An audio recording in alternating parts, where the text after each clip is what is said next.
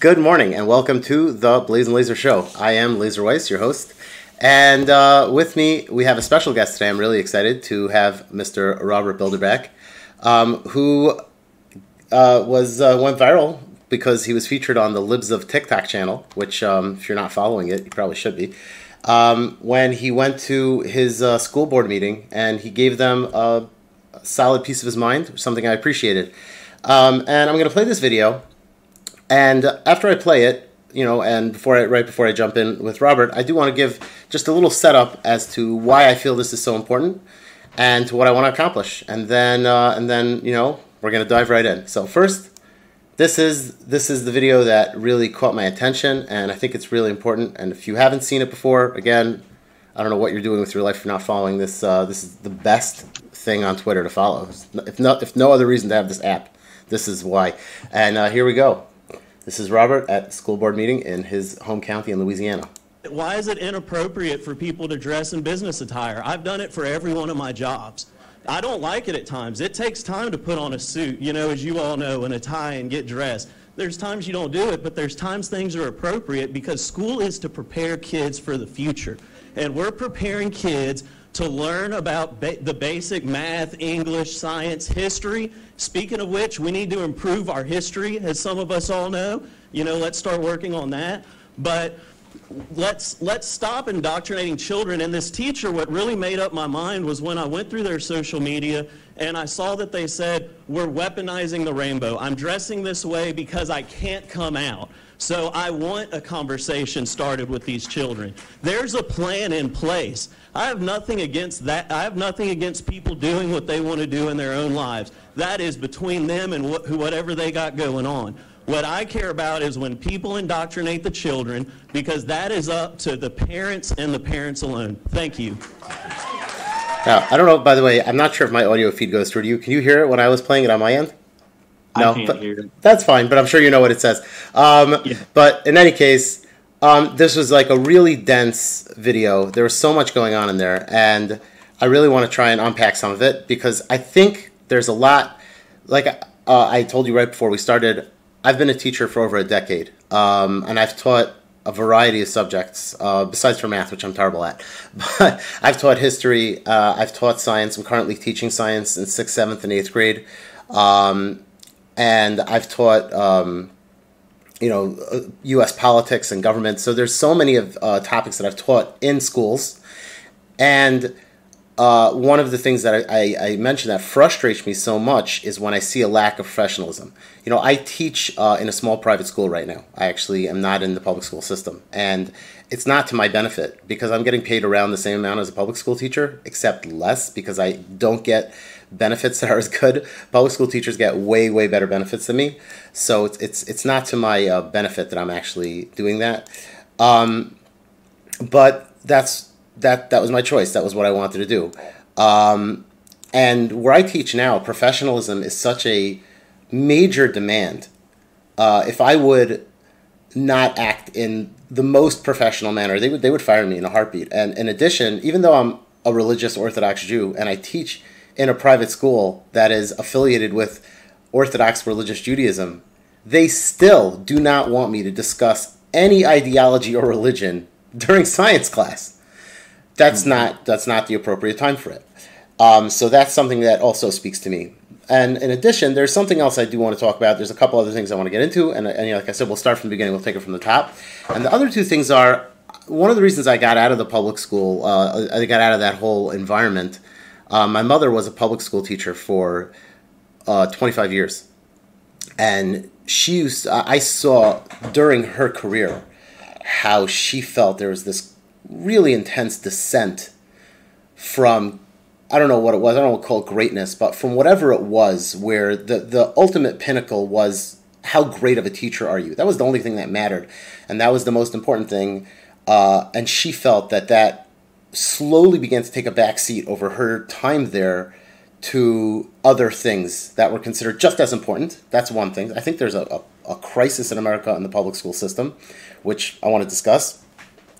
And the final thing is, towards the end, where we talk about what people are doing in their private lives versus what they're going to do in a professional environment, And how much can a person really separate the two? Like at the end of the day, if certain types of behaviors are so defining, is it possible to really keep your private and public life separate? Okay. And I mean, it's just a final note. Why have a conversation with normal people who are not famous? I'm not famous. And even if I'll be one day, I hope I'll never lose the feeling of not. I'm just a regular person. I'm a teacher. My wife's a nurse.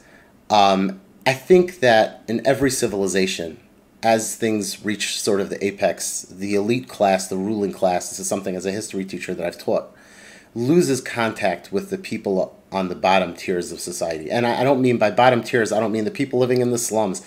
I mean ordinary, normal citizens who their policies are affecting.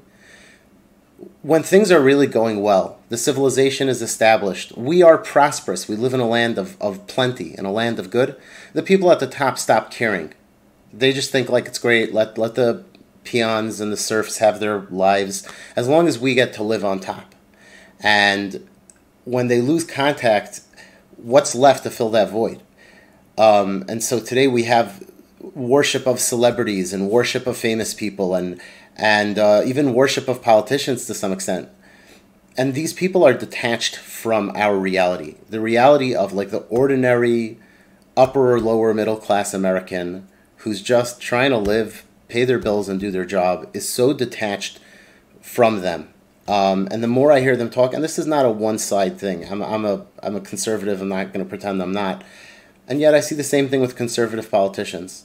I don't think that they really understand the struggles of everyday Americans. Their lives are too different. And so I think it's so important to talk. And we've seen this year, I think Robert exemplifies this, a wave of uprising in America of ordinary citizens going to school board meetings, getting politically active. And I think that's why, because people are starting to realize the government's not going to take care of me. So Robert, I want to bring you in. First things first, and this is where I want to start. Have you ever gone to a school board meeting before, or was this your first experience doing that? I have gone to school board meetings before. It wasn't a common thing. In Caddo Parish, in Louisiana, our counties are called parishes. In Caddo Parish, our schools are some of the worst schools in the nation, especially our public schools.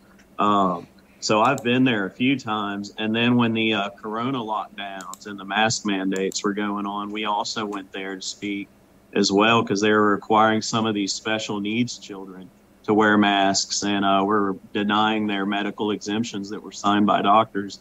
So I've been a few times. I'm a familiar face.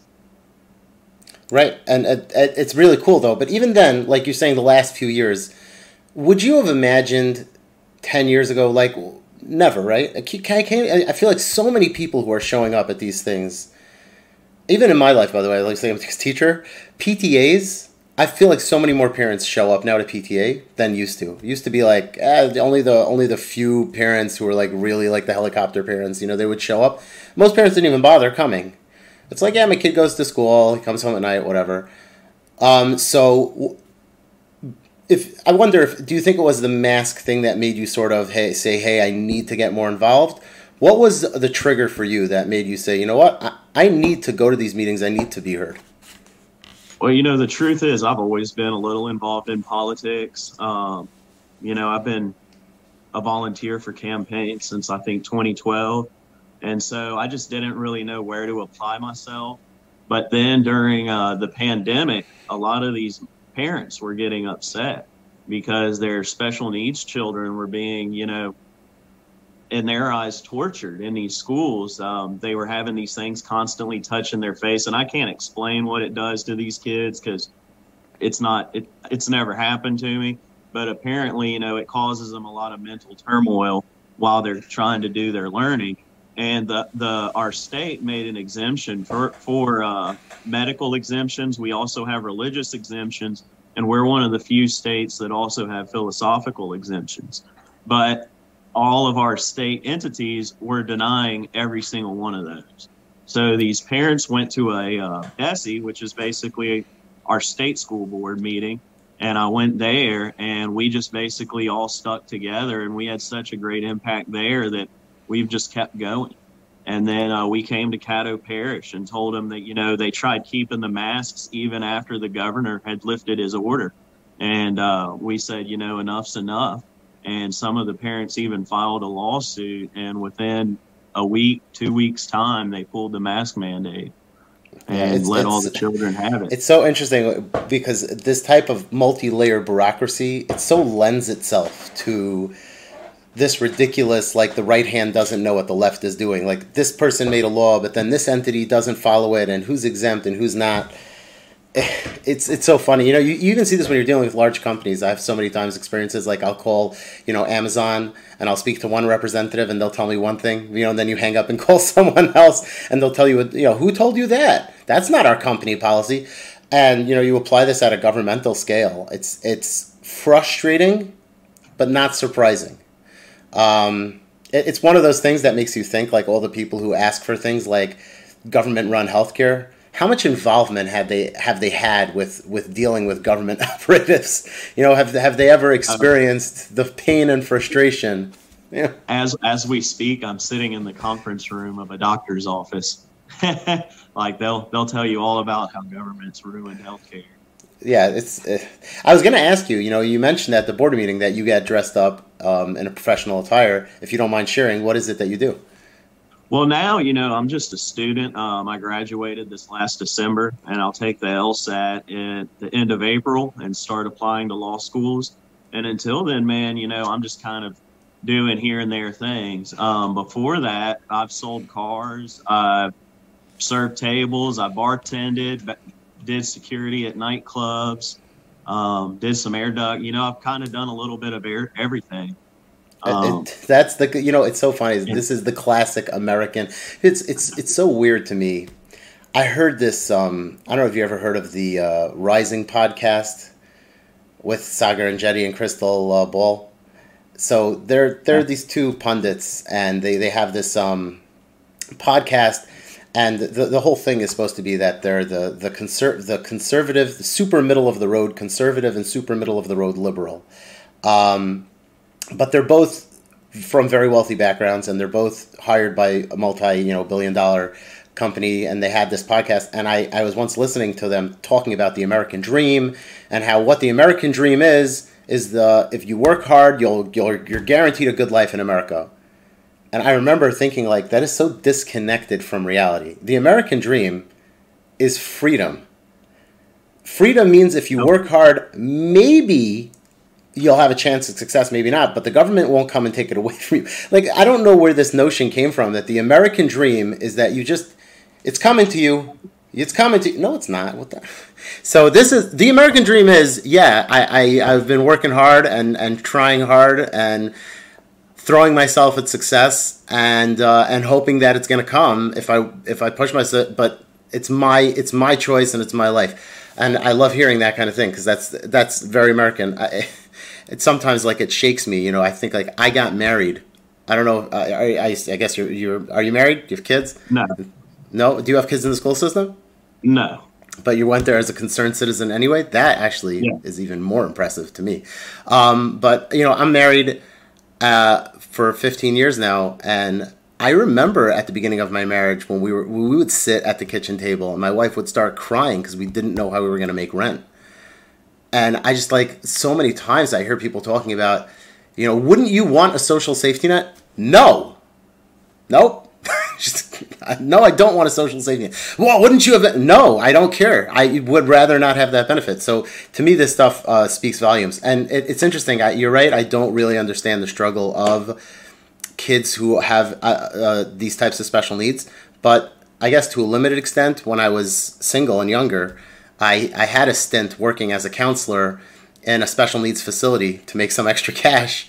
I actually needed money for dating.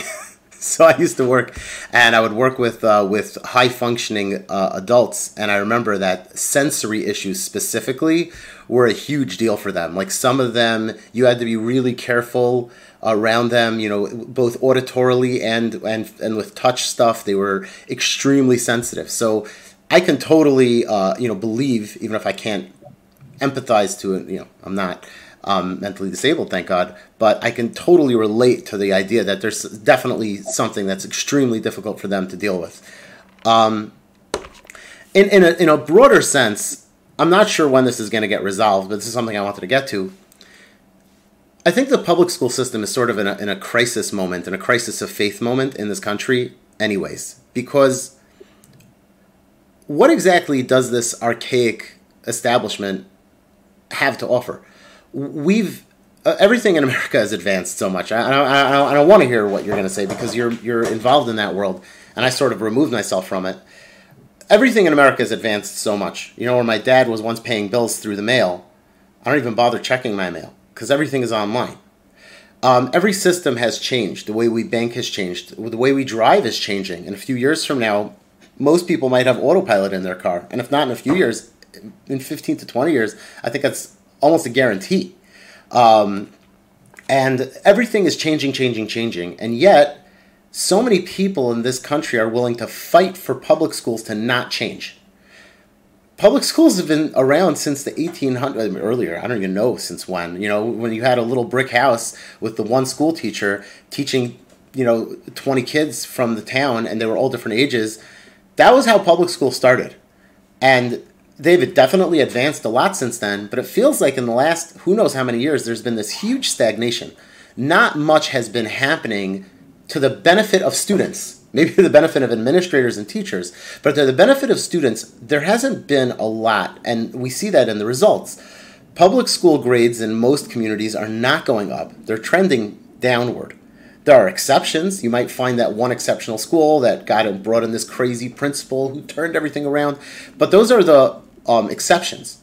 The majority of public schools have been trending downward for decades. And when you say to people things like, maybe we should consider totally overhauling, like maybe eliminate public schools and open it up to the free market. Every parent gets the equivalent tuition paid as a voucher that can only be spent towards their children's tuition in an accredited institution, but let private entities open their own schools, and people just go nuts at you like you're some kind of like a monster. I actually have a plan like that a lot of people have seemed to like, except for legislators in our state. Yeah, and it's wild. And so I think one of the biggest problems, and I'm so curious what you have, because you said something about, you mentioned how we need to improve history, we need to improve science. I wonder what the goal is. So much of what I learned in high school, specifically math, which I passed, even though I don't like teaching it and I don't consider myself great at it, it was such a waste of time. I've never used algebra once. I've never used geometry once. I've never needed to know physics or trig. And most of my friends who are very successful have never needed those skills ever once in their lives. I have friends who work who are bankers. I have friends who are lawyers. I have friends who are doctors. Maybe they needed some of one subject. Like even my friend who's a doctor now, who graduated, he said all the chemistry he needed, he actually learned in college. And the stuff in high school he never paid attention to. and he's at the top of his class. So what are we doing? And the same thing is true with a lot of other topics. A lot of science that's taught is so useless. Like earth science, is it really important to spend a year? And what ends up happening is because there's not really enough earth science, again, if you have an ideologically motivated teacher, they end up talking about climate change a lot. Because what do you really need to know the difference between igneous rock and the different types, shapes of clouds? And what is all the point of this? And so what we've been seeing in the public school system is this sort of desire to try and define themselves. Like, what are we? And unfortunately for a lot of people, what the answer is, well, we are actually an institution of training the next generation to what are they going to be? Like, we have to shape them, right? And this is, I think, where this dangerous blurring of lines that you were referring to. What is the parent's job and what's the school's job? Am I sending my kid to school to learn to be a moral human being? Is that what I want? Or what do I want? Right? Correct. So I'm curious to hear what you think the school, what is the job of a school? Well, to me, so I think if you're going to say what should the job of the school be, the job of the school should be to teach children subjects, but they should teach children, like you said, these subjects in a way that they can apply them in the future. Because I agree with you. A lot of what we learn in high school and elementary school, middle school, is just wasted time. Most of what I've learned, I learned either from my parents or from college. But you go to high school and you were just saying, when am I ever going to use algebra? When am I going to use this? And I even said that in college. It wasn't until I stopped college the first time and went out and did some machining work, doing some lathes and milling, where I actually learned that I need some geometry and I need to learn some algebra and all this. And I went back, but I was able to learn it in that quick because I was able to apply it to something. It was interesting. And that's one thing we need to do, is start teaching these children, not you need to learn this because it's going to be on a test, but as far as earth science, here's this type of fish. I'm not a science guy. I just finished my last semester and had to take an earth science and was not looking forward to it. I said, why on earth am I taking this? And my teacher did it in it was so good at it that at the end of it, I was glad I was there. I didn't learn much, but he was able to teach me something because he was able to take the things we were learning and apply them to the economic chain. He was able to tie them into beauty products, anything that this thing tied into in our normal life, he was able to tie it. And that made it interesting. It was no longer this alien creature you've never seen before. And I think that's a big way to go. As far as what they're doing, I think this is, kind of going down a rabbit hole, but what I think they're doing is they're building a generation of dependent people, and dependent on who or what, I don't know exactly. But, I look at it, when I went to school, if you got upset by something, it was toughen up. Sticks and stones break your bones, words can't hurt you. And now, you say something to somebody and you'll get treated worse than if you hit them with the sticks and the stones. Right. And by the way, just to point out, I think it's one of the reasons why it takes a lot of courage to step forward, because you never know when a video of you saying something is going to wind up on the internet. And who knows if people will be like, this guy's a Nazi. Well, so a funny story about that, as involved in politics as I've been, I've always tried to avoid the cameras. And so when we went to Baton Rouge to that Bessie meeting, I actually was the first one in the room and got up and moved because the cameras were setting up around me. And my big fear was, I don't want to be in national headlines. I don't want all the negative attention that comes along with it. And by the end of the day, I had said something and ended up on national headlines and got all the hate and stuff that came along with it. But, I sat there and, I was regretting what I did. And the very next day, all the support and love just completely washed that away. And it was like, man, this is probably what I'm meant to be doing, because I did everything I could do to avoid this. And the same things at the school board meeting. You know how many Caddo Parish school boards meetings have grabbed national attention? I've spoken at a few. I don't know of a single one. And so, I went there and a lot of parents were telling me, that they wanted to speak and they're scared not only of the national attention, but even here locally. These people are bullies. And so, I said, look, man, I'll speak. They can't do anything to me. And so, I'll speak in your place. And next thing I know, I'm on Libs of TikTok, and I didn't even have a Twitter. I literally downloaded it because everyone was tagging me in this Twitter feed. And so, yeah, I mean... It's so interesting. I think it's worthwhile for a second to just recognize also the insanity of this toxic culture that's going on. One thing I see all the time, I hate when people do this, is there's something that means one thing, but it becomes viewed very negatively, and so politicians or people randomly will just call something that. So, like, for instance, let's say everybody hates corn, and so you'll have a politician, and they'll say, like, look at this, it's right-wing corn. And like, what? It's nothing to do. Cancel culture, I hate the phrase because everything becomes so diluted, but I think it's important to recognize what it was, is people have just lost their minds. The essential idea behind it was that there are people who say things and that have no relevance to the job they're doing. For example, you might have a guy show up at a board meeting and say, I don't want a teacher in the classroom talking about gender ideology. And then somebody will call the construction company he works for and say, do you know what this guy said?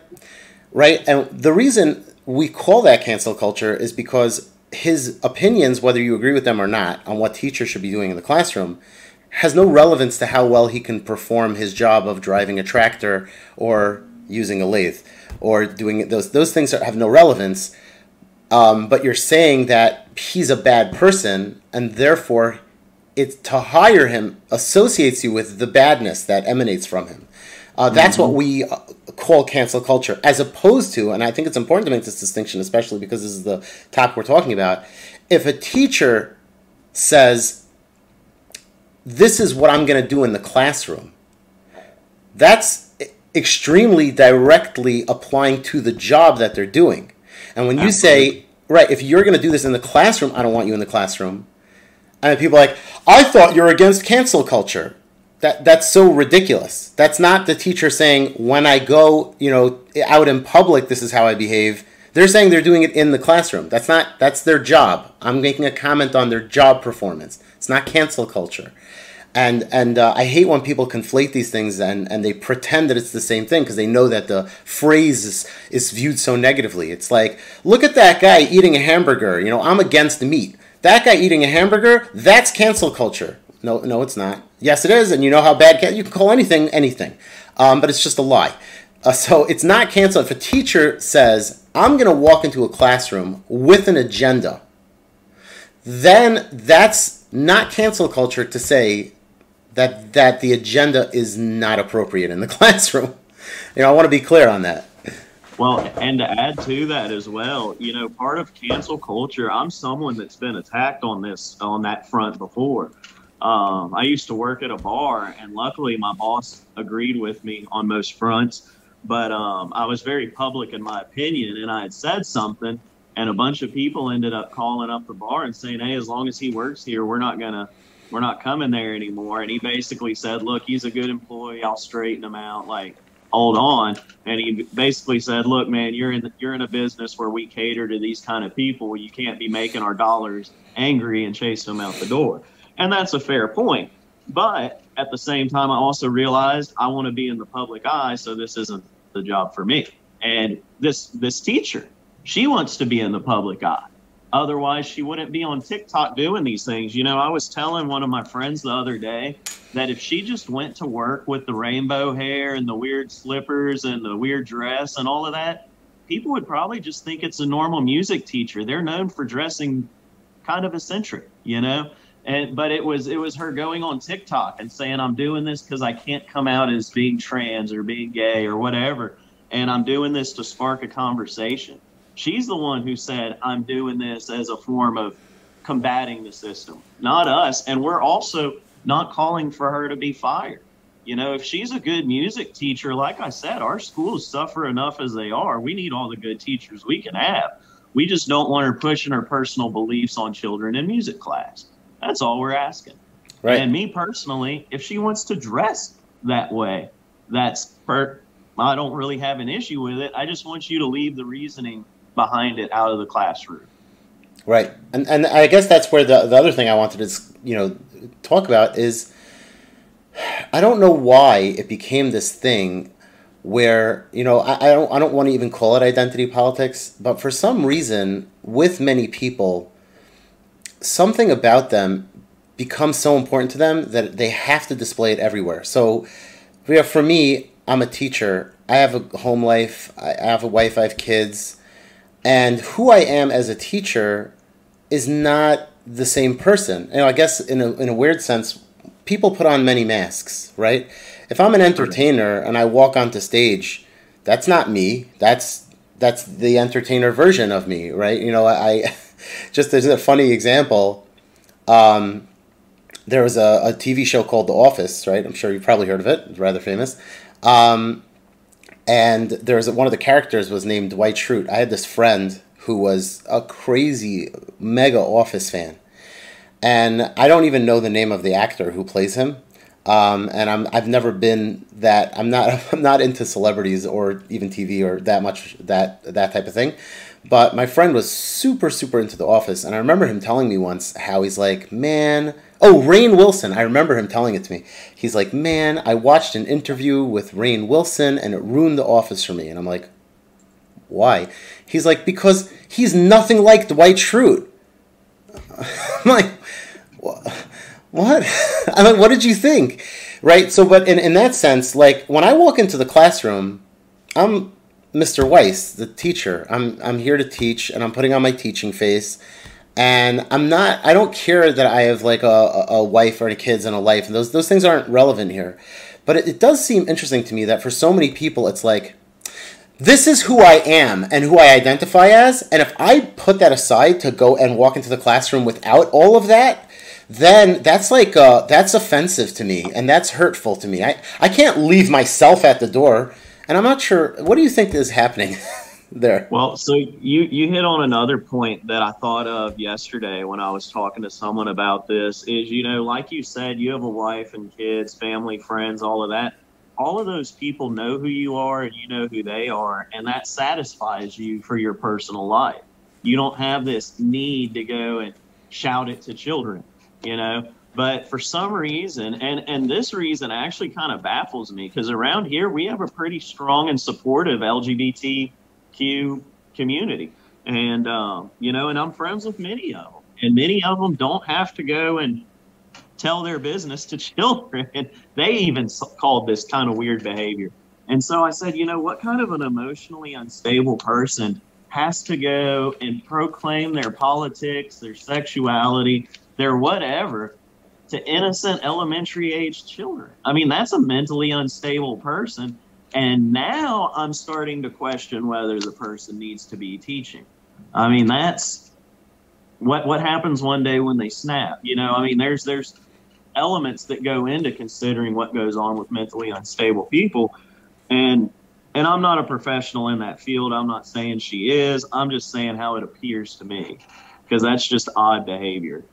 Right. Because, like, why can't you be perfect? Why can't you just leave it all behind? Like, leave it outside, and you're here now. This is your put on your game face. It's like, I don't know. The same thing. This is so frustrating, because it's the same conversation by sports also.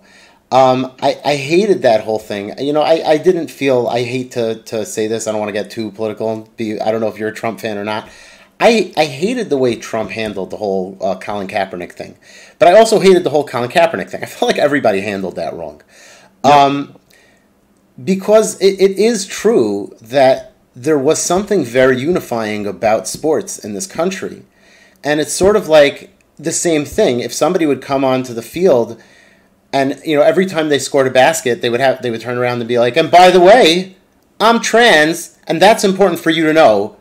That's how I play my sports as a trans. Like, it's like, what are you doing? You're playing basketball right now. Why just play basketball? But yeah, for some reason, it's like people are not. There's this new world emerging where many people feel like their identity has to be a part of every aspect, and it's not okay. And it's like, if you tell them no, it doesn't. You can be a professional now and do that. You're oppressing me. It's like weird. So I think there's an element of that, but I also think that this is a opportunity for growing their population, if you will. Homosexuals don't recreate. They have to gain in on their club. They have to gain in on numbers. And children at that age are highly impressionable. So when one day you're a Mrs., and then the next day you're a MX, a mix, and then the next day you're a Mr., and you're doing this fluid back and forth, it's how I feel, doing things based upon how I feel, what I feel like doing is a very dangerous ideology to go by. Sometimes we might get angry and feel like hurting somebody. Should we do it? Absolutely not. No, maybe you do, but there's going to be some serious consequences that go to it. And these people are saying there can't be consequences because I feel this way and it's my truth. And their truths are often lies. So here's one thing, and this might make some people angry, but it's another thing I've questioned over the past few days. And you being a science teacher, you might appreciate this. In any time we classify anything, there's always a set of traits that match those things. If we're mammals, we have fur and hair and give live birth. If you're a tree, you have a trunk and wood and etc. You know, fish do this. You know, there are characteristics where you can say this is this because. Outside of feelings, what kind of brain firing pattern or brain makeup or whatever makes a person feel this way? And the thing is I don't think that there is a unifying thing that makes them all the same. I've been looking through the research for the past few days, and I certainly haven't found anything. They haven't published anything. Right. It is actually one of my biggest pet peeves, and I always respond to these comments on Twitter. It's so frustrating, is when people post things like under any comment by any conservative politician or celebrity, you know, if they'll say something about, even J.K. Rowling, there's all these famous controversies about this, you know, they'll say something like, men and women are different, you know, and then somebody will post like, you're a science denier because the science is out there. And I actually was curious enough that I went and I tried to find these studies. And there were even some that like linked to, you have to pay for them. And so I paid for studies, and there is no science. And the science, it's all vague insinuations and assertions that are not proven and have not been peer reviewed and subjected to the rigors of science. And so, and it's funny because I don't know, I think a lot of people are just duped. They really believe that the science must exist somewhere. Mm-hmm. Well, and there are peer-reviewed articles that do say what they claim. But here's the thing about the peer-reviewed journals is it matters who did the peer review. Who did right. You know, if you went and you got the Trans Board of Trans Associations and Affairs to comment on this, yeah, of course they agreed with you, and they were your peers, and they had similar degrees, and they backed you on it. But they're also not a source that's going to really critique you on that.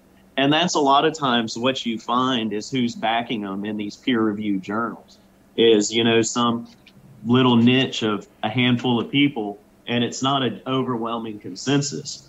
Right. And another thing they don't know is the last semester on top of that science, I took some research classes, which I did really well at and did enjoy. So I was equipped for that conversation. It's really frustrating. I don't want to keep you forever, but there is one more thing I am curious about. Get into this if you don't. So first of all, do you believe in God? Oh, yeah, absolutely. Straight up. Perfect.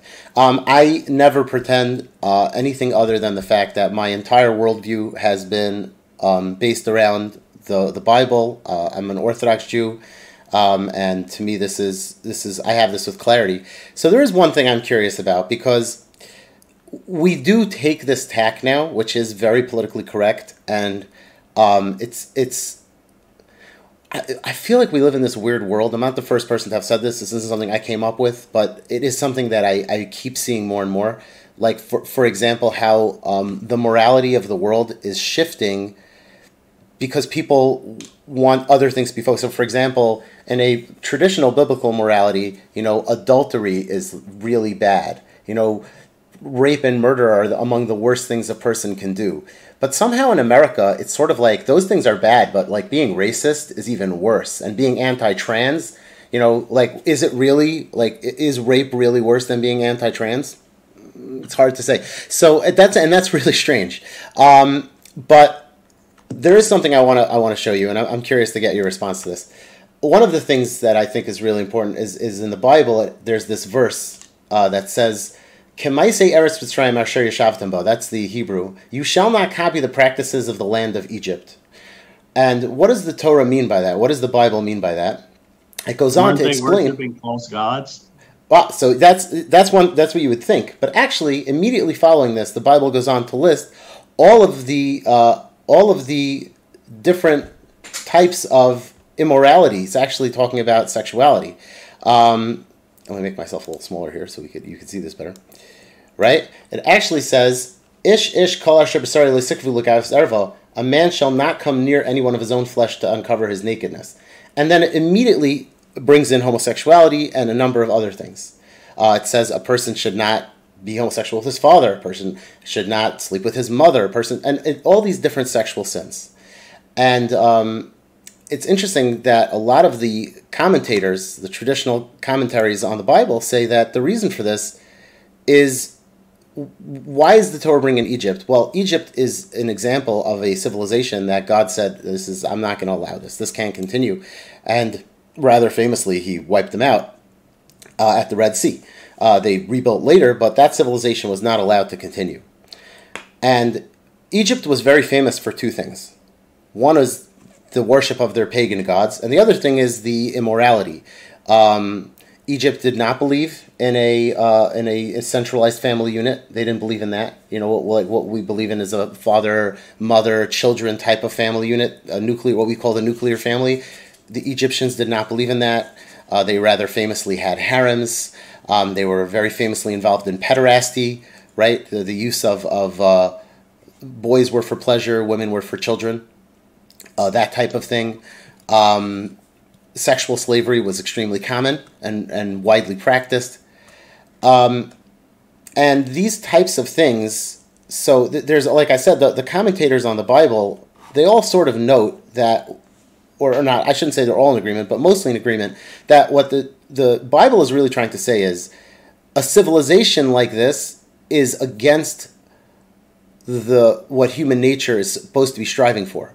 The Bible isn't there just for fun. It's there to teach us how to live as moral people, which essentially is a guide to civilization. And I think that one of the problems we have now is that we've sort of, because we're also in this weird world, is we sort of take this tack of like, look, I don't care what you do in your private life. And there's a certain amount that is true. You cannot control people. People will sin, and it's very, very important. But the question is, where does private life end and where does public life begin? And I think, for me, this is highlighted by the trans issue, and that's what I wanted to mention. When a person says, I am transgender, and this is how they're living their public life, is that really called their private life? Say, well, as long as you don't bring it into the classroom. If you want to go around and live your life as a woman, but you're a man, that's something I don't care about, as long as you leave that at the door. I sort of wonder if that's really called private life anymore. And that's why, to me, it's sort of like, I can speak for my school. If somebody walked in and said, look, I'm transgender, but don't worry, I won't bring that into the classroom. My private school would not touch them with a 10-foot pole. It's not going to happen. And I think that there's something important here that needs to be broken down. Like, is that called private? When a person says, I'm living my life publicly as a transgender person, do we say, well, that's your private business? And it really bothers me. And I'm curious if you think that it is wrong to say, if you want to be a transgender person, I don't know that you can teach my kids, because there's something inherent to the worldview that is. I don't know if I would go that far. I mean, like I said, I have some trans friends, but here's the thing: is you would never know unless they told you, because they. I think I would be more okay with that. No, but if I never knew. Point.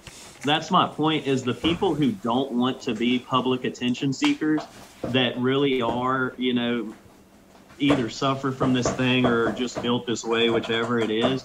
They want to just go and live normal lives however they're doing it. And that's my point, is I'm 100% okay with that. I'm friends with those people, and they're amazing people. I think if they went and got the education to be teachers, they'd be excellent teachers. But when people are so mentally unstable that they feel they need to bring their political and personal beliefs into the classroom, and the question of where does it end? Someone was asking me this, and it was a real religious Bible thumping person who was saying this, and he was upset that these people hold hands and kiss down the street, that kind of stuff should be left for the bedroom. And I said, well, do you get upset when a man and a woman do it? And he said, no, because that's the way God intended it. And I said, well, look, while I agree with you on that point, you have to be tolerant of other people. Those without sin shall cast the first stones. And you don't change your neighbor by hating them. You have to love them. Let me ask you a question. I don't have a lot. I'm not going to lie. I maybe have a couple of gay friends. I don't really have any transsexual friends. But the people that you describe as, let's say, who are transsexual, but they're not unhealthy, do they dress like, because I know the couple of gay friends that I have who are, I think, trying to just live normal lives, they don't have the stereotypical TV trope cliche gay behavior. When you talk to them, they come off as normal people. Absolutely. They're not wearing the rainbow clothes and the funny stuff. There's also learned behavior. I think there's different degrees to this behavior. You know, I've had some friends that are guys and they're gay and they do the whole exaggerated gay voice and the hand gestures, but they do that knowing that they're over exaggerating. I also have friends who are trans, who are men, who dress like women or say that they're women. And I'll be honest, two of them, I was working in a bar and I didn't even know they were men until one day they used their deep voice. I just thought that they were some masculine looking women, you know? And so, but then I heard that voice and I was like, there ain't no way. And I asked them and they were like, yeah, we're trans. And I got to know them and they ended up being amazing people. But that's the thing is they never want the attention. You would never question them if they went into the women's bathroom. Interesting. But at the same time, you would also never see them outside of their homes, outside of their female, you know, position, their dress up. They want to maintain that image. And even the ones who haven't been able to afford surgery, they get, you know, fake sets of breasts and, you know, the makeup and everything they need, but they don't over exaggerate the makeup. You know, it's not this drag stuff you see at a bar. It's normal women's makeup applied appropriately. And so that's the other thing too, is I think a lot of us, especially as conservatives, need to start reaching out of our comfort zones. We need to start going out and making more of these people our friends. You know, whether, you know, if you find that you don't have friends that fit a certain area, you need to jump outside of the comfort zone. And I'm the same way. I've been doing that the last couple of years, and my life's only improved, and I've learned so much I didn't know from their life stories. But, you know, I think that's how we come together. And I'll tell you one big life-changing event I had was when Black Lives Matter came to Shreveport. And, I was terrified. I wasn't going to their rally. I thought they were going to burn down our downtown. And it turned out that some wannabe Confederates were the ones to be scared of. And they were harassing women and children. My friends sent me some videos. So me and some other people in our town went down there with some guns and evened up the fight. Man, and now I'm going blank on where I was going. You're going to tell me how it was different than you expected. Someone just knocked on the door and just completely derailed the train of thought. Oh, no. Yeah, it completely jumped me off. I remember talking about coming outside of our comfort zones. So anyways, by the time this was all said and done, I ended up meeting one of these other guys who brought these guns. And I talked to him and his group of friends who were big in this Black Lives Matter movement. And he actually went internationally viral. Anyways, I found out we were all had the exact same beliefs, except about each other. The only place our beliefs differed was what we thought about each other. And it was from false narratives other people had told us. You know, they had told him that I was going to be, because I voted for Trump, I was this racist, Nazi, you know, black hating person. And I was told that this dude, some white hating person, wants to burn down our city. And we're great friends now, you know, and that friendship has grown into many other friendships. And so when we do that, I think we find that we all have a lot more in common than we do different. And when you do that, this whole media narrative, like you were talking about, it seems this thing's taking over, you know, our society. It hasn't, but it does seem that way. And it seems that way because of how the media and people who we listen to are able to control the narrative. But when you go out and you talk to everyday people, you're going to see that that's dying. You know, they're on the way out and they're making a big scream as they go. I hope so. Listen, you know, the one thing I've always said, I always tell this to my students, I said the one thing Americans need to have in common, I said, is not our religious beliefs. This is a free country, and it's not our political beliefs. It's the belief in freedom. I said, as long as we all believe in freedom, that's the unifying feature of an American. So as far as that goes, I'm on board, and I hope that's true. And it holds true as long as we keep growing, we keep sticking together, we stay in contact, and we keep pushing the same message of liberty. You know, that has to be the message too. You know, while we are religious people, we can talk religion, but we can't preach from an authority that some may not listen to. You know, I think it is important to mention our religion and to tie those seeds in, to plant them, but it's also to speak to people's knowledge of common sense and the way the world works, of the natural order. And I think that once you tie people into the natural order, the natural law of the way of the world, that God just comes naturally to them. There's no way of denying it. But you have to let people work that out on their own and just plant seeds. You can't, throw it at them. Because I got a lot of people I know that like to throw their religion, and it doesn't work. That is true. And also, those things usually end in a lot of blood and warfare. Yeah. But no matter which set of beliefs you're pushing, when you push too hard, so it's one of those things that makes you scared when you see people on either side. This is something I think a lot of people have realized. Like you say, there are a lot of people who are homosexual who it's not a religion to them, and they're willing to, they respect freedom. And it's really only the ones who believe that it has to be. I mean, that they won't say it's a religion, but to them it's their ideology and it's their core set of values and beliefs are defined by these types of behaviors, and that's when it's dangerous. Because the same way a fundamentalist without tolerance wants to push his set of religious values, they want to push theirs, and that's where the conflict zones end up hitting each other. Absolutely. It's been a real pleasure talking to you. I enjoyed it. Thank you so much for having me. And maybe we'll get to do this again sometime. Yeah, hit me up anytime. It's been a pleasure. I love history topics. I do also. I think history is a crime. How undertaught. This is a side topic. If you need to go, you can go. But it's just I don't want to get into a whole rant. But I remember vividly once telling my students, this is years ago during the Obama years. This is not a political. I said, in many ways, when you follow the arc of civilizations from ancient times till now, every civilization goes through phases.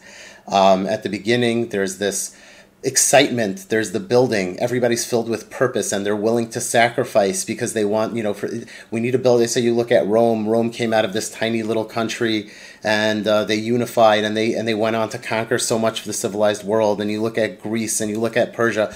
I said, and then what happens is they finish conquering. There's not much conquering left to do. We did it. And then everybody settles down and they start getting wealthy and they start building these empires. And then all of a sudden you have these massive class divides as the wealthy get wealthier. That's just normal. People and people act like this is something that's happening in America. This is literally something that's happened in every civilization. This isn't special or unique. And then the rich start getting richer while the poor start getting poorer. And then the government starts giving out handouts. I was like, literally this happened in Rome to the T, and it happens in every civilization. It's happened in Germany and it happened in France, and the government starts giving people stuff for free in order to keep the lower levels happy, while the rich people start building bigger and more advanced power structures. And then you have corruption sets in as the people on top want to be able to take more advantage of their wealth and power. And then the people on the bottom get more angry. I said, like, we are in an arc in our civilization as America. I said, and maybe the only benefit that we have, which is why it's so tragic, is they didn't have the access to history like we do. We can look at what everyone before us did in an unprecedented way with the internet and the resources we have and be like, hey, how can we avoid making all their mistakes? Yep. It's like the fact that we're not doing that is so painful. Well, and the fact that it's taught, I don't know about where you live, but where I live, it's taught just so poorly. In Louisiana, I think you're taught about Lewis and Clark, the Revolution, briefly the Civil War, and you might get into some more modern stuff, but you literally hit them all as talking points. You got a couple multiple choice things over each, but you never go into, why did they go this route over this route, or what went into these decisions? What was the outcome? What was their purpose? When I first learned about Lewis and Clark, it just sounded like two teenage dudes who decided they were going to hop on a raft and float the Mississippi. And that's what they did. And then I got up to college and I go, oh, this was actually an intricate, exploration. They had tons and tons of people on this thing. Yeah. And so, you learn the actual cool details and you go, man, there's cool lessons in a lot of this. And like you said, what's happening to us has happened to Rome and countless other civilizations throughout history. And some of these homosexual things have even happened throughout history. And I hope Yeah. it doesn't turn out the same way it does for them. But, you know, Yeah, it's so far. It's like one of the things I remember had a big impact on me growing up. Not just because I'm Jewish, but because it was so interesting. Nothing has had as much of an effect on world history as the genesis of monotheism. I'm using the word genesis not in the biblical sense. Like monotheism and the ideas that developed from it were a cataclysmic change. You know, from that came forth Christianity, and largely a lot of the social ideas that we have of how people should live in a civilization. Right, like I said, if you look back at it's fascinating. Dennis Prager makes this point very well, actually. But even before him, this was something I was aware of. If you look at ancient civilizations, no one before monotheism believed in a nuclear family. No one. The monotheism only came into the world about 2,000 years after civilization. By any standard, whether you believe in the Bible or not, the first signs of civilization archaeologically are around 5,500 years ago. It just happens to coincide with what the Bible says when the world was created. That's just a coincidence. Don't pay any attention to that. But even so around 2,000 years later, monotheism bursts onto the scene. So you have America seems like it's been here forever, right? People are like, oh, wow, look at all these ideas. This is how I grew up. Isn't this how the world always was? No, America's like 200-something years old. We're babies, right? So 2,000 years, that's a long time. And in 2,000 years, no one ever came up with these new ideas. Everybody was like, no, there's no such thing as a nuclear family. Slavery is totally fine. The corruption of the judges at the highest level was the norm. The rulers rule in accordance with their whims. And monotheism was this cataclysmic change to the whole challenge to the entire belief system of the world. And you know how many pages it is? And what was in my history book in high school? It was half a page. Yeah, it was like Phoenicia. There was literally the page was Phoenicia, which had new ideas about trading. That's really important. And monotheism. And the title of the page was Ideas on the Move. Phoenicia and the budding nation of Israel had new ideas about how people should live. Phoenicia had new ideas about trade, and the Jews had ideas about monotheism. And then there was like a little graphic on the side about the 10 Commandments, and that was it. Like, that's not really so important. And it's like, this is literally the most important thing that ever happened in ancient history. It's a cataclysmic event that changed all of society forever. And even Christianity, which, arguably you say, Judaism is a minor religion in a global sense. I don't remember Christianity getting that many pages either in my history book. I think there was much more on Egypt, ancient Egypt, which is not relevant to us at all. Well, and if they do talk about Judaism or Christianity, they'll usually also counter it with a "but this." This is what they say and this is what they think, but this is why it could never happen. My earth science class, it did not want you believing in creationism. It didn't matter if you first opened the book or were at the very end reading about a cuttlefish. They were going to remind you why creationism wasn't real. Right. And all I say to them is, even atheists believe in creationism, because all creationism says is that something more powerful and unknown than us created this. And what created the earth? You say a big bang and some pool of some stuff. That's cool, but what created that? What made those forces go together? And whatever that force is, there's your God. Right. It's very to me. Years ago, I remember seeing even an interview somewhere. I looked for it, but this is like going back to when I was in high school and before the internet, and I could never find it. Years ago, I remember seeing a scientist talking about how evolution has basically been disproven, and how they still teach it in schools, and it's so accepted to the extent that even now, just recently, Herschel Walker, who's a politician who's running for governor or mayor or something. And he was mentioning how he doesn't believe in evolution, and he was roundly mocked for it. But there's a book, I always try and promote this book because I love it. It had such an impact on me. I didn't need it, but it's so good to see from a science perspective. Lee Spetner, who's a PhD, spent 20 years researching evolution. And I think he wrote the most definitive book on it, where he said that, when he started writing this book and researching it, all he wanted to do was understand evolution. And at the end, he said it was extremely clear that evolution is absolutely impossible, the way we understand it. Like the idea, it's a very scientific book. It's called not by chance, shattering the myth of evolution. And he's a PhD, and it's very heavy. And like there are times that he shows like at the micro level DNA and how it works and how it's formed and how the differences between DNA and different species, and lower life forms and higher life, they could not actually have evolved. There's simply no crossing over, and yet even today it's like such a part of the zeitgeist. It's such a part of the American psyche that like people will just lose respect. Oh, you don't believe in evolution? Oh wow, you're just like a loser. So it's not true. Remember how I told you about how we win though? Is Yeah. you have to appeal to the authorities they know. So even let's say you don't believe in evolution, and to be honest, I'm not enough of a science guy to have a theory one way or the other. Evolution sounds good to me, but creationism also, I think the two coexist. So what I do is I synthesize the two of them. I say, absolutely, I believe in evolution. We evolve in our lifetime. A few years ago, I was this tall. I was a foot tall. And here I am. I'm 6 feet tall. Of course I evolved. And so, yeah, of course, I'm no science denier. But are you going to deny that something more powerful than us didn't create the world? You're sounding like the science denier now Right. to me.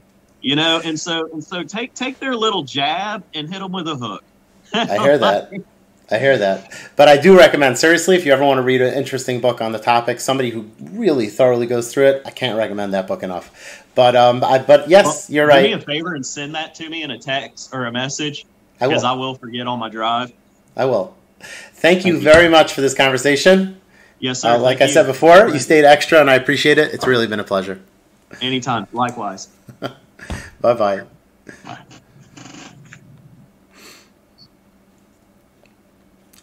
Oh, that was really fun and enjoyable.